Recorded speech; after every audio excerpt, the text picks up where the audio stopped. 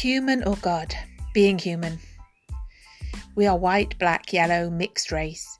We are short, fat, thin, rich, poor. We are men, we are women, we are neither. We are 100 genders. We are working class, middle class, aristocracy. Being human, we are indefinable. We are human.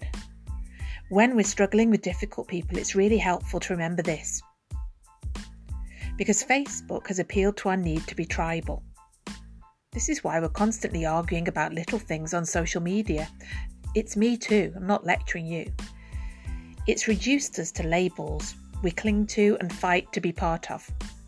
But we are more than this. We are human. The big guns of Facebook turn us into tribes to sell to us. It's the chicken and the egg.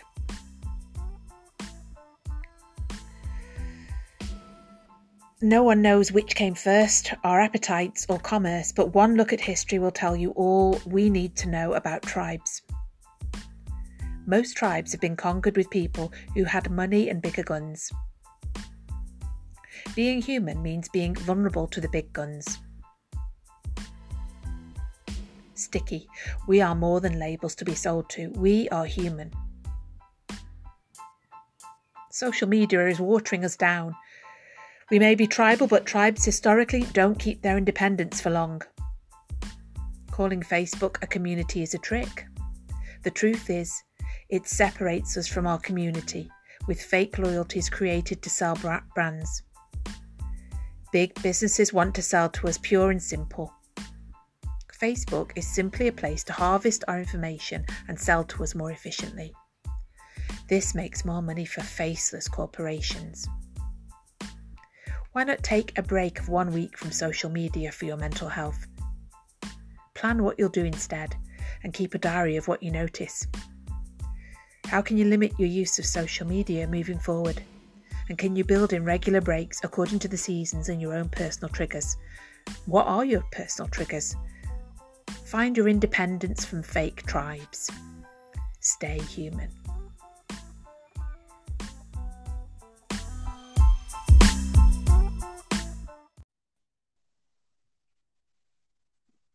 Hello. Hello, Jess, and hello, everyone, and hello to 361 Lifeline. It's us. We are episode 15. Welcome. We've had a little bit of a break, and we're back with the impossible ideal.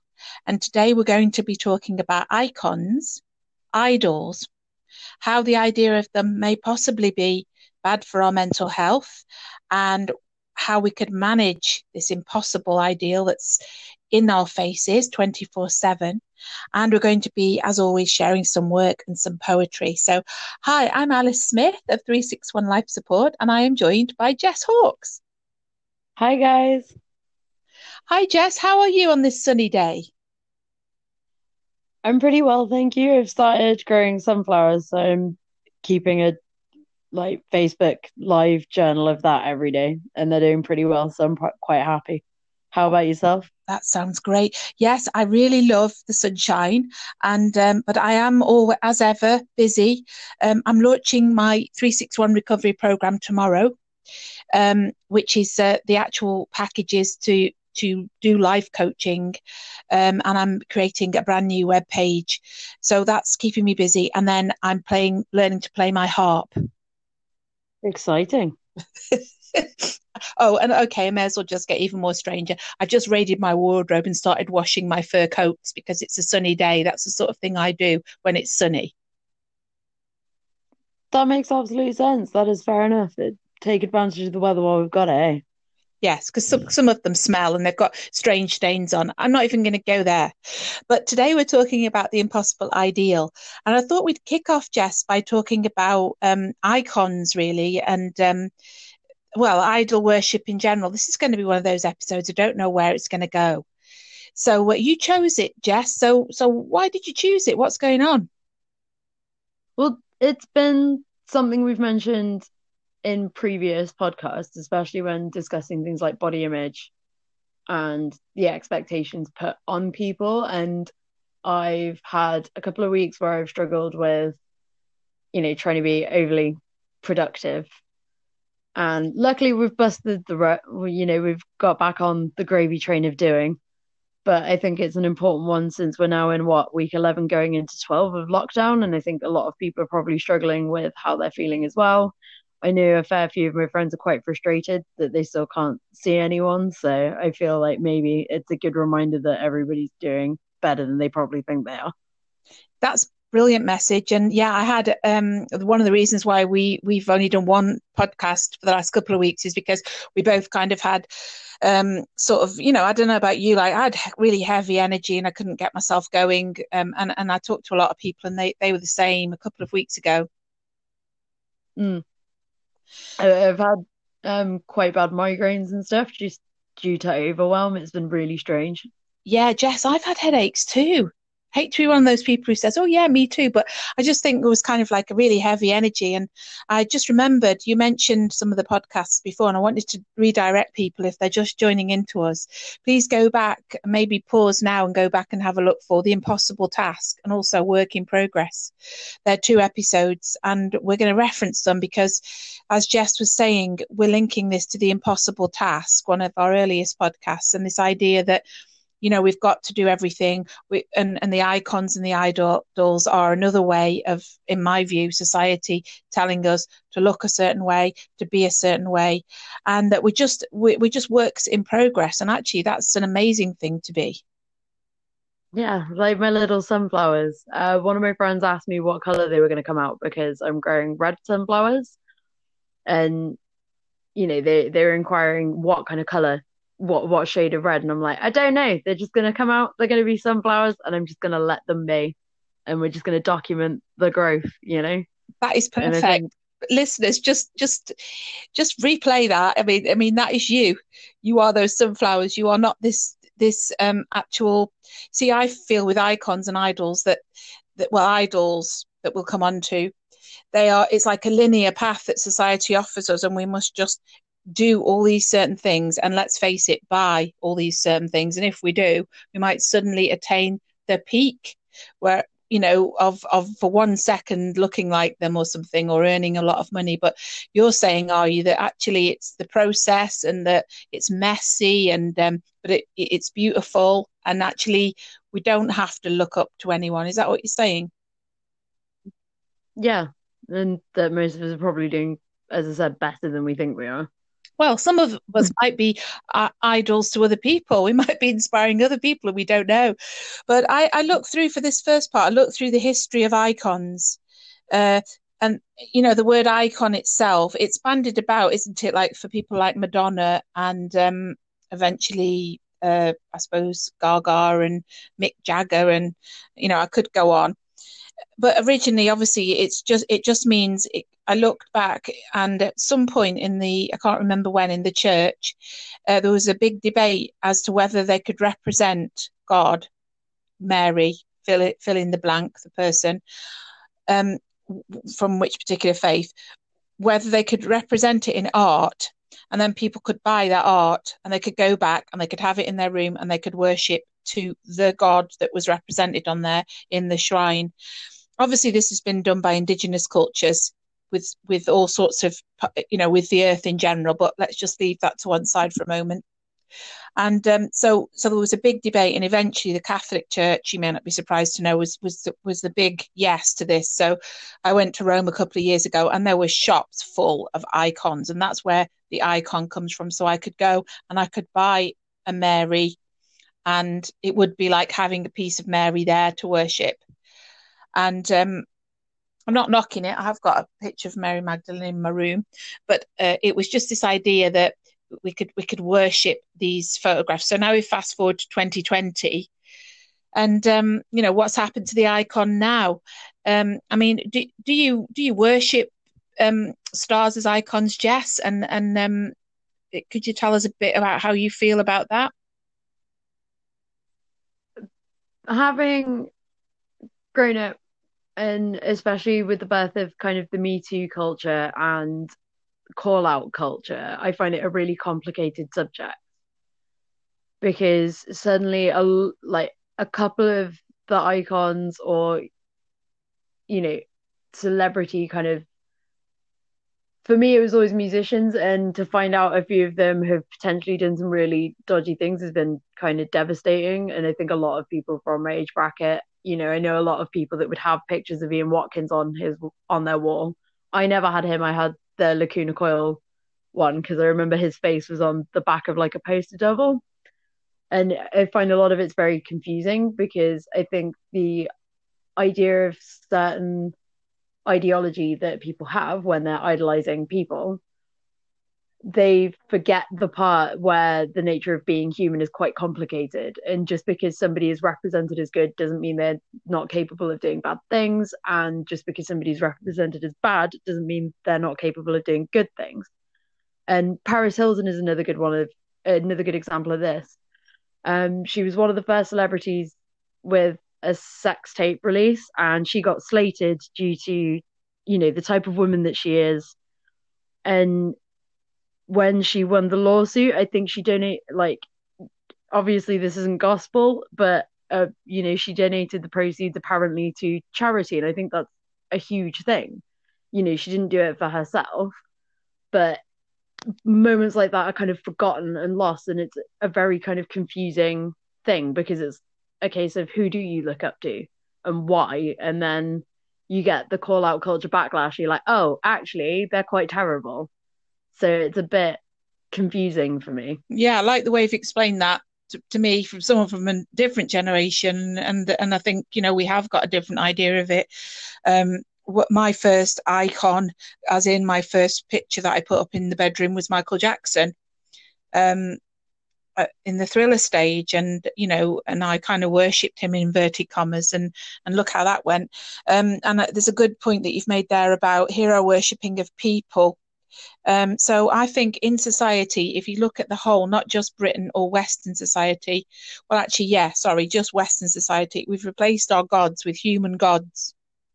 And you mentioned it there, we've got feet of clay. So it's one thing to worship the God of your choice, who's mystical, and it's another thing to worship a human being because they're always going to be flawed. So yeah, that's something just to think about for when you call someone an icon. Listeners, think about what you're saying. You're actually saying that person can be in your bedroom worshipped. Basically, that's what you're saying in 2020. And have a think about look around you, I would say, and think, who are we worshipping? If anyone says Trump right now, can you please just switch off?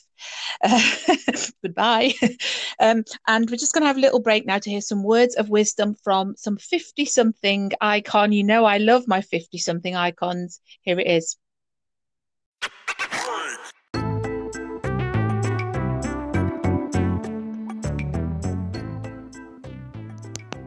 Jennifer Aniston is an icon. Why? It simply seems to me because she doesn't look the age that she is. This seems to be a case of veneration of somebody who is saying they are not 50, and I just don't understand it. To prove my point, here's some of Jennifer Aniston's quote unquote words of wisdom. The greater your capacity to love, the greater your capacity to feel pain, really. The best smell in the world is the man that you love. Okay. I've gone for each type, rough guy, nerdy, and slick guy. Men in general are a good thing. Oh, Jennifer, steady on with this wisdom. Nobody thinks of them as sexy, really. Some days you go, hey, I'm not going too bad today. If you try and be sexy, you'll never be sexy. Wow. Oh, should I go on? I always say don't make plans, make options. Deep. When someone follows you all the way to the shops, you know your life has changed. Too right, especially if it's in Cradley Heath. I'm trying to think of the last time I just said, what the hell, and did something crazy. Well, doesn't that say it all? I don't get sent anything strange like underwear. I get sent cookies. Somebody's trying to tell you something, love. That's what I hate a lot about comedies. When you're making it funny. Okay. The first time I kissed Brad, my knees went weak. I lost my breath. Remember, this is words of wisdom. I don't know how this is going to help us ladies in our 50s. Oh, and I think this is kind of really, really good for the survivor, don't you? A relationship isn't going to make me survive. It's the cherry on top.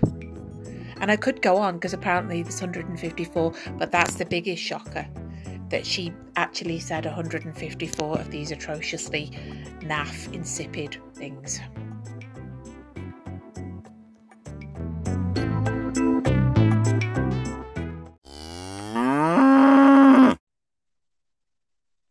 Hello and welcome back to part 2 of 361 Lifeline, the impossible ideal, icons and idols. And I'm Alice Smith and I am chewing the fat with Jess Hawkes. Hi, Jess.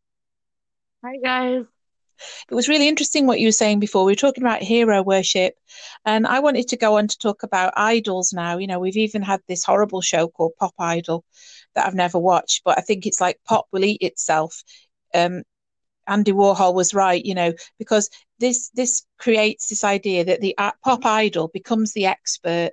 Again, I'm talking from my generation. I find it laughable because in my generation, the idols were like, you know, really culture. And in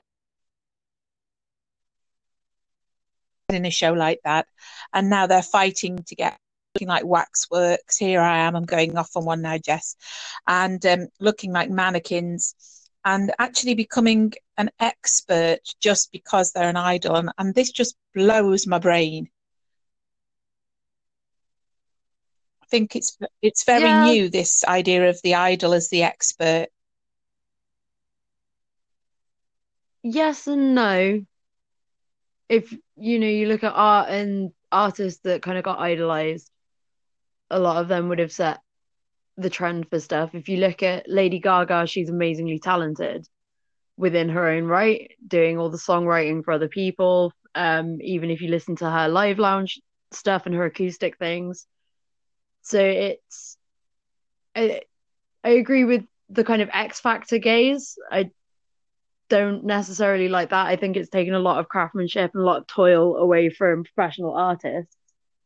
But it's the same with fast fashion and having people like the Kardashians and Kanye West suddenly producing fashion labels when there are people that have studied for years in order to create garments that fit and are stylized in a certain way, and then they get negated. And celebrity culture is, I'd say, kind of damaging for a lot of, I think it's damaging for a lot of celebrities involved, and definitely for a lot of people that kind of worship at that table. I think the generation gap here between me and you, and we do talk about this generation gap a lot in this 361 podcast, is that icons are now used to sell brands. I mean, I know they always have done, but for me, I loved Lady Gaga, but I absolutely found it really distasteful that she was selling new eyeshadow palettes last week when it's kind of, I think this is probably a generational thing. I'm just disgusted. I would expect her, you know, I come from the time of Live Aid. You know, I come from the time of when is she going to get no makeup on, rough herself up, go out there and you know, and help people, you know, and there she is with a new eyeshadow range. And feel free to argue the toss with me, but I'm just saying from my point of view that this is what I find distasteful about icons now. In some ways, I definitely agree. Like, I follow a lot of sporting people, you know, people that so there's a few people on YouTube that produce videos to do with fitness, weightlifting, and you know, years of experience have been put into it, and then they've got various different brands, but it's often home built. And the ones I follow religiously are the ones that kind of practice what they preach, if you will. And then there was one who I will not name because, you know, I'm not here to call anybody out, but I was following one particular YouTuber on a fitness journey, and suddenly out of nowhere, it's train like me videos, but I've had a boob job.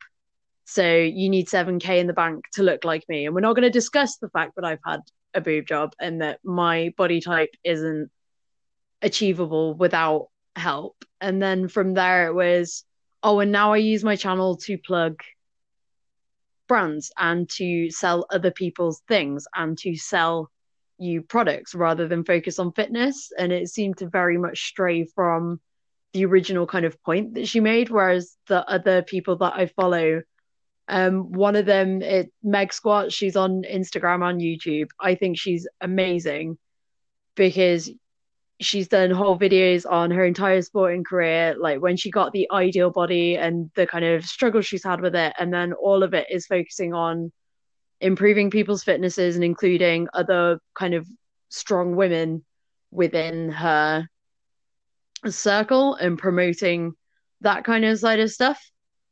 And it's an interesting thing that a lot of people do where you watch people kind of sell out, I guess. Oh, I totally agree. Totally agree. But you can watch them teeter on the edge as well. So Lady Gaga, you know, was one of my big icons, and that makeup range to me is sellout, and she's teetering the perfume, the makeup, you know, to bring something like that out in the coronavirus, that makeup palette to me is way out of step. But I think she'll teeter back. You know, I think she'll go back because Like a Star Is Born was really earthy and fantastic. So I think she'll always be kind of on the edge of sellout. And the other person that I really think this applies to is Russell Brand, because I really like him, what he says. But every so often he gets a man bun and a really long beard and sits cross-legged and does really ridiculous, really expensive American conferences with people that he would probably laugh at, you know, and you sort of think, what are you doing? And he even sort of says to himself he's selling out. He even says it, and then he goes back to saying some really decent things about British politics. So yeah, I think the best icons, I suppose, kind of they take a step back, don't they? And they think, what is my original purpose in doing this, or what is my original talents? But it's the ones that lack talent that really sell out. That get lucky, you know what I mean? Well, maybe we have to question the culture that supports them. Yeah, it is. It's like pushing, isn't it? It's you know, you look at Gaga original, and one of the reasons I liked her was she was kind of like the ugly girl, and I love that, the clever ugly girl. And at the moment, you know, that's not there. That person's not there. They're selling makeup palettes. So, but you know, I'm sure she could change back into that. And yeah, the society is pushing to make people become huge multi-million businesses, don't they? And they're only people. Well, I'm pretty sure I read an article where she was discussing selling out via the perfume thing, because she seemed pretty self-aware about it, because she was like, if I'm going to release a celebrity fragrance, it's going to have to be in black. And I remember that line sticking out. Again, I can't remember which article. My brain is a little bit fried.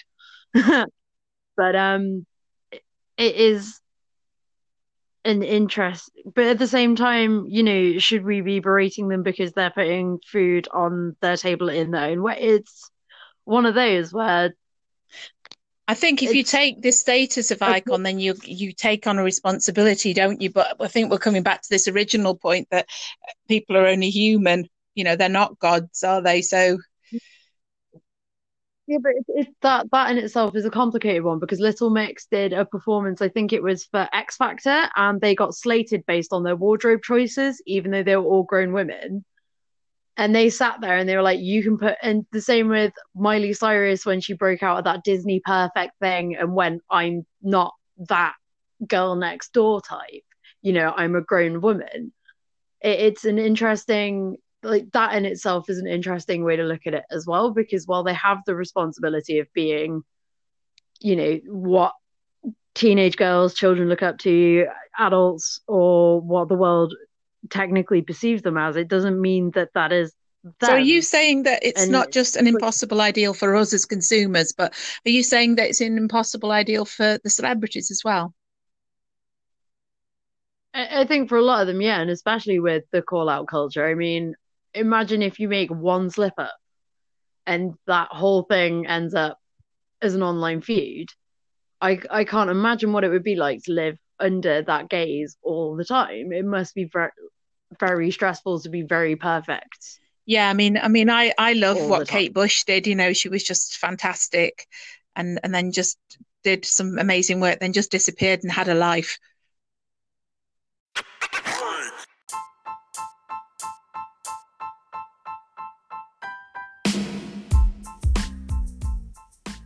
Kylie Minogue, words of wisdom. I had to search quite far for this one.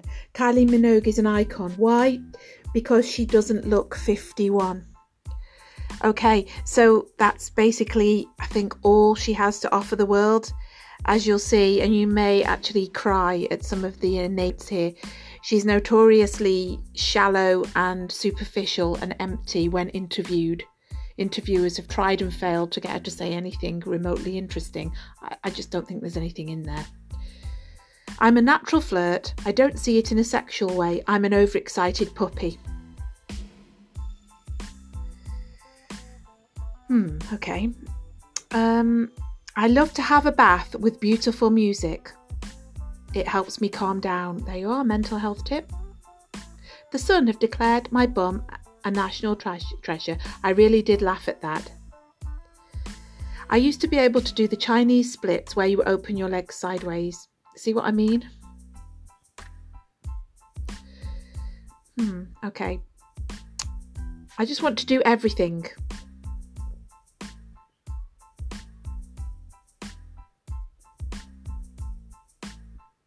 The reason that gets me is, and the greatest part of my job and what I do, is the humanity of it. Okay. I'm not quite sure how. One important thing to know is you're still the same person. Okay. I'm just trying to find something that makes sense. Here we are. I've tried Botox. I've tried them all, and how. I'm definitely not one of those people who said you shouldn't do this. Of course you're not. You're complete Botox. Everyone can individually do what they want. Okay, let's just hold that thought. Because later on she says it's immoral to be involved with a married man. Okay. I can't go on. I just can't go on. I'm really trying to find something that makes sense and is some help to the average 50-year-old, and I can't. So why not pop down to Vision Express and buy the glasses that she advertises?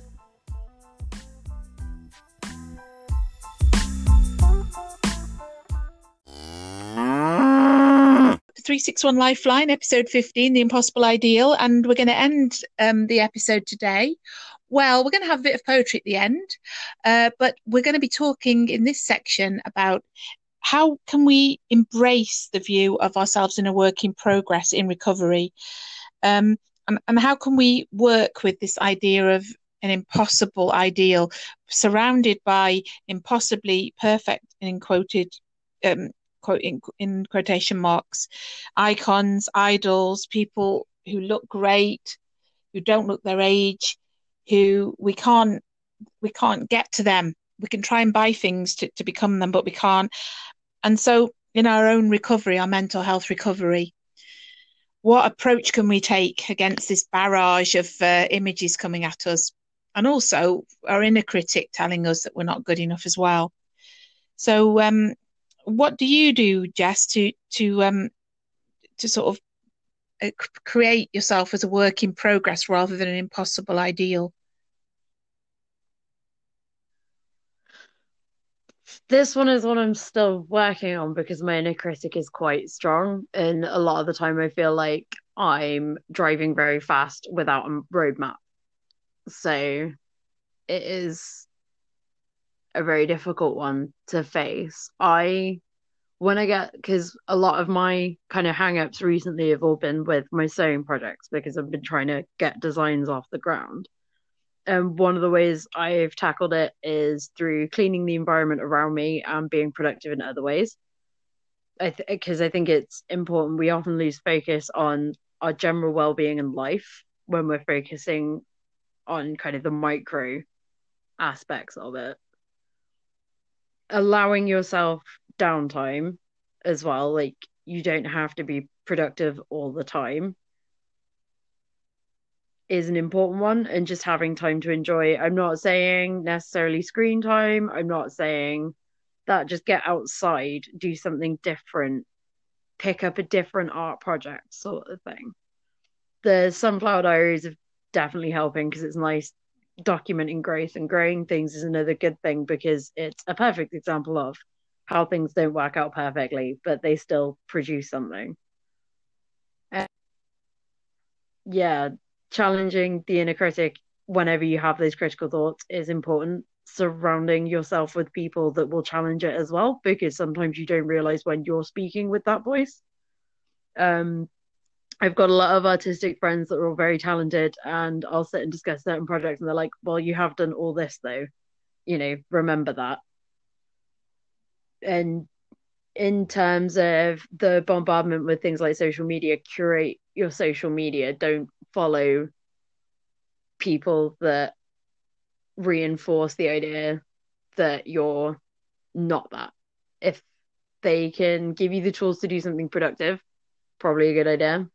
Or limit your social media use if you have a lot of that, I think, as well. I don't know, what would you recommend? I think they're brilliant tips, Jess. I've just made a few little notes. Thanks. And listeners, I hope you have too. I've made notes of 3 things from Jess there. Yeah, social media, bottom line, Jess, I've had to impose it. I've been doing it for 3 years and I've never quite managed to keep it. It's not been as successful as my sobriety so far. I've got an 8 p.m. Stopping social media, bottom line, which, as I say, has been on and off for 3 years. I'm just being honest.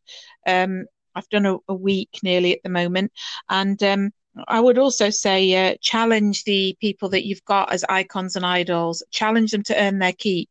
So in this podcast, you'll hear lots of words of wisdoms in quotes from Kylie, Jennifer Aniston, and my other favourites, in inverted commas, favourite 50-year-old women, and really ask yourself, are they talking a load of crap? And the answer is yes. So I'm not going to have them as my icons because they can't teach me anything. And I think, yeah, again, okay, this is a generation thing, but the people of my age out there, I think we do want our icons to teach us something. I think we're past them just looking good. I think we have expectations of idols, and I'd say make them earn their keep. I want somebody who's going to tell me something really wise. And, I've even gone off Oprah for that reason, because I love Oprah, but she's so materialistic as well and is plugging things all the time. And so, yeah, I've kind of lessened stuff from Oprah as well. And so it's challenge your icons and idols. By all means, have them, but make sure they're earning their keep in your library, in the person that you're looking up to. And the other thing is, the more we worship outer things, the less inner work we can do. So over the lockdown, I've been doing loads of inner work, reading, studying, watching things of podcasts. And as you said, with curating social media, at my age, I'm curating what comes into my mind. Because obviously I feel like I don't have that much time. I've got more of life behind me than ahead now. So I think as we get older, we've got to be more discerning, or we're going to be lost. I mean, especially at the moment, the world's gone crazy, hasn't it? Let's face it. Oh, majorly. I mean, we have just got to mention, I think, what's happening in Minnesota, and that we've got to. It's back to this balance we've been talking about in the podcast all along. We need to know what's happening, but we've got to limit our emotional reaction as well, because there's so much chaos, and Trump is just saying ridiculous things like every hour now, not just once a week, and we've got all that coming in, haven't we? And I don't know about you, I feel so disappointed that a president of the USA who's in an iconic position, massively iconic, would say some of the things that he's saying. I just think it's disgusting. I'm not really following that side of it. I'm very much a lot of the friends I keep on my feed, and a lot of the people that I'm surrounded with are very liberal, very left wing. So a lot of what I've been viewing is very much the other side of the argument. And I'm so proud of a lot of my friends to be inclusive and to not hold, horrific ideals. I think it's absolutely abhorrent, some of the reaction to it. I don't even have words for what's gone on. There's been murders purely based on skin tone, and it's so disheartening. It is, but as I say, I mean, we're talking about our mental health. We're talking about limiting social media. I don't mean not caring. I mean limiting it for our own mental health. It's really, really, really important now that listeners, that you have a look at what you're digesting, what you're consuming there. And have a passionate, heartfelt response, yes. But I do think it links, Jess, to what we're talking about, the impossible ideal, because we do have a president there, the most powerful man in the world. And whether you like it or not, he is an icon. He's someone whose photograph is in many people's houses, probably millions, and he's worshipped. And I'm not even exaggerating. Enshrined within the Constitution. He's the mouthpiece of the most powerful constitution in the world. So he, to me, is an impossible ideal. And so I just think I would say to listeners that you've got to wake up. You can't just keep going on having barbecues and ignoring all of this. You have barbecues by all means, but you have to wake up to what's going on now, because maybe you could start to create in your own little way. I wouldn't say an ideal world, but you could change your world in your little patch of it. I mean, because we've got to end on a positive, haven't we, Jess? And do you agree that the small acts that we do in the ordinary could collectively change things? Majorly. I think being able to stand up and actually follow through with your ideals, because I think this is something we should also probably include with this idea of ideology. If you're following people, follow them because they have similar ideals or mindsets to you as well, and curate your own garden of wonderful, where you're trying to, like, if you're focusing on bettering yourself and the world around you, that's a really big thing. And having the self-awareness to actually try that is massive, as I think this is all kind of proving. Because at the end of the day, right now, the world is a little bit insane, and we don't know what we're coming out of lockdown into either. And to be, we don't have to go backwards. That is so true, Jess. And listeners, we want to leave you with that positive note. I just have on my mirror, walk through the world with your vision, and that's what I'm going to do. And if we all did that, that's a good place to start, I think. And if you don't know what your vision is, well, there's still time to sit and think about that, and or just allow it to appear as it does. It might be when you're a bit older, we just don't know. But the one thing we can't do anymore is just sit and be passengers. If we really believe in something, and in inequality especially, we've got to stand up now and notice and wake up to it, I think.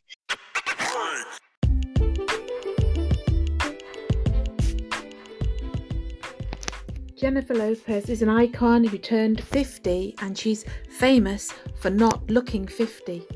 But when she was 50, Oprah gave us some amazing quotes that were apparently billed as words of wisdom from a 50-year-old. So let's see what she had to say. Spot the cliche. I'm not here to be perfect, and I'm not here to be anything but my best, whatever that means. So yeah, she hasn't found it yet. Your mistakes are not what define you. I think she read that in a book somewhere. Okay. You've got to love yourself first. Deep. You really have to make the power. You have to have the power to make your life wherever you want it to be. Spot the cliche. This one could go down well at the club. You have to stand up and say, there's nothing wrong with me or my shape or who I am. You're the one with the problem. Make sure that they're not armed and dangerous if you're going to shout that into someone's face in Birmingham on a night out. Oh, what else? I'm not feeling the wisdom yet, Oprah. Anything else? I'm still holding out some hope. Sometimes we have to explore the darkness to get to the light. Oh, that sounds like Poltergeist. If you feel you can do it, you can do it. That's definitely not hers. Oh, I'm just going to search through, see if I can find one amazing one to finish. Always follow your heart. Wow. It's amazing, isn't it, that? Now, I'm sure that was on Cinderella, the Disney film. What a complete load of bollocks.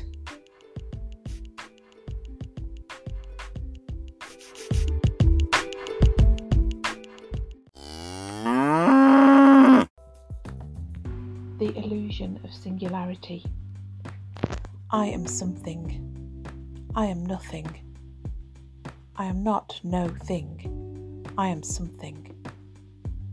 I am something I can't quite see, but even in the half-light, I know I am not what you wanted me to be. I am a thing of wonder, diminished. I am a star, extinguished. I am beauty, unvarnished. Who is ever finished anyway? The perfect article. We are all particles of dust and air, and to dust we will prepare to return, and the world turns in the space of the sea. Alice Smith, 2006.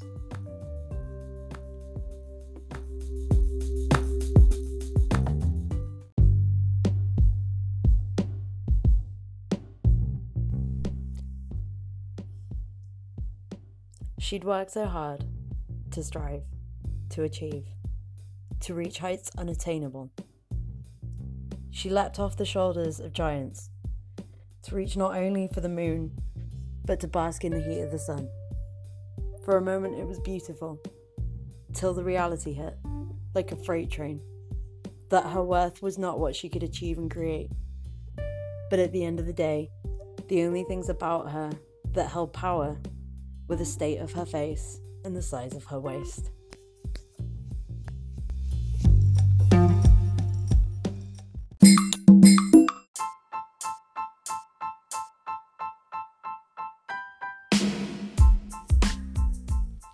.361 recovery programme for women following loss of any kind is launching tomorrow. That's Monday, June the 1st. Please check out details on 361lifesupport.co.uk. 361 Life Support is hosting 361 Recovery, which is a programme designed by me, Alice. I call it a gift from survivor to survivor. It's not just for women who've experienced abuse, although that too. It's also designed for women after divorce, or going through a divorce, or after any bereavement or loss, or going through a transition of every kind. And let's face it, post-lockdown, we're all in transition. There's 3 options to choose from on this promotion, which lasts for 6 weeks. The first one is called Package 1 First Steps. This allows you to sample 3 60-minute sessions and see if life coaching is for you, and if this particular coaching is for you. This coaching is very much focused on mental health recovery. The second package is called Slow Burn Ignite, and this is for somebody who may want to do a 6-month program with just 1 session every month for 6 months. And this is giving you a longer view, but less input, but still a longer view for you to have life coaching just once a month for 6 months. And then there's a post-lockdown power package, which is 6 sessions in 6 weeks, a really intensive way of coming out of lockdown and facing the future and defining your new normal. 361 Recovery also has optional elements within the coaching or standalone 6-week options on sobriety. This is for women who are in the first weeks, months, or first 2 years of their sobriety.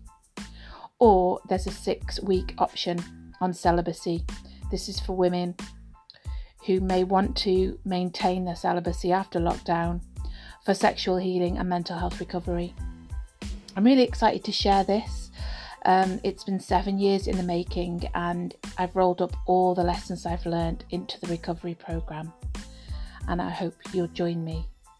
Please check out the website for more information and get in touch to book a free 30-minute trial on Skype or Zoom. That's 361lifesupport.co.uk, and I'm Alice.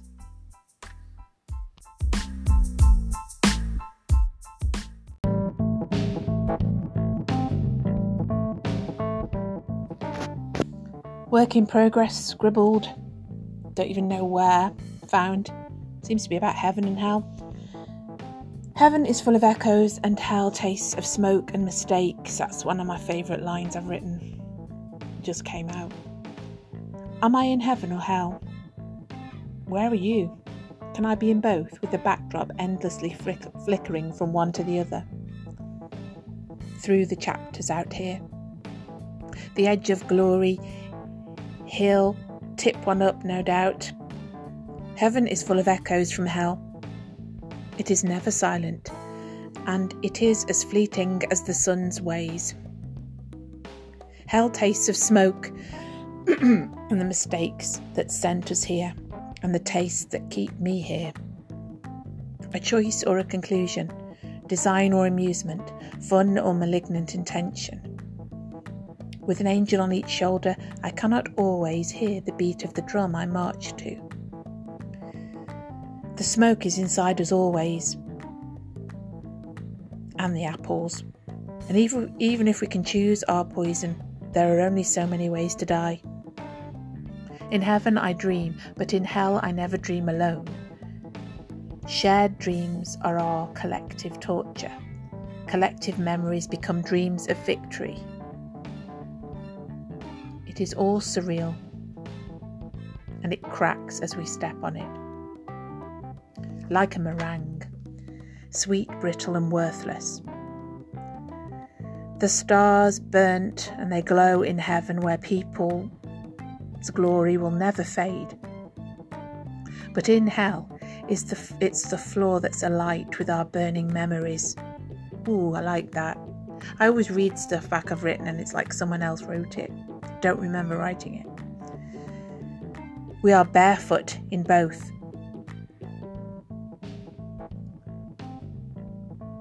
But there are great gulps of heat and thirst pulling us under endlessly. Forever and ever, amen. The sound of the seagulls on the sea keeps us sugar sweet in heaven, but in hell the silence we have for all our lives is not what... I can't read that bit.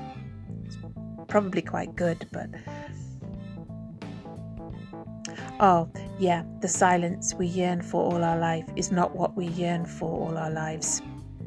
The silence kills us all over again. Like the dip in water, it will not stop in the middle of the night.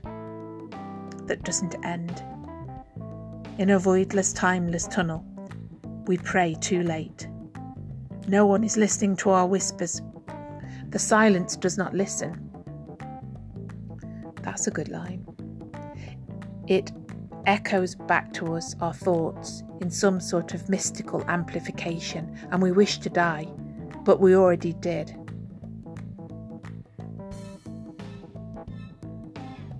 Here is one long, sunny autumn day, starting towards a sun that never comes, an endless moonless day. Holidays are good precisely because they end, and life is to be lived precisely with the energy that the ending gives to us. Heaven never ends, so where is my motivation? Hell never ends, so how do I escape? Both of them are prisons of my own making. In between, over the edge, is a flickering between. They are two lies. I am somewhere within the distraction. If only I had control of the switch. Well, that's quite deep. Work in progress, Alice Smith. I think this was written, judging by the notebook, in 2018.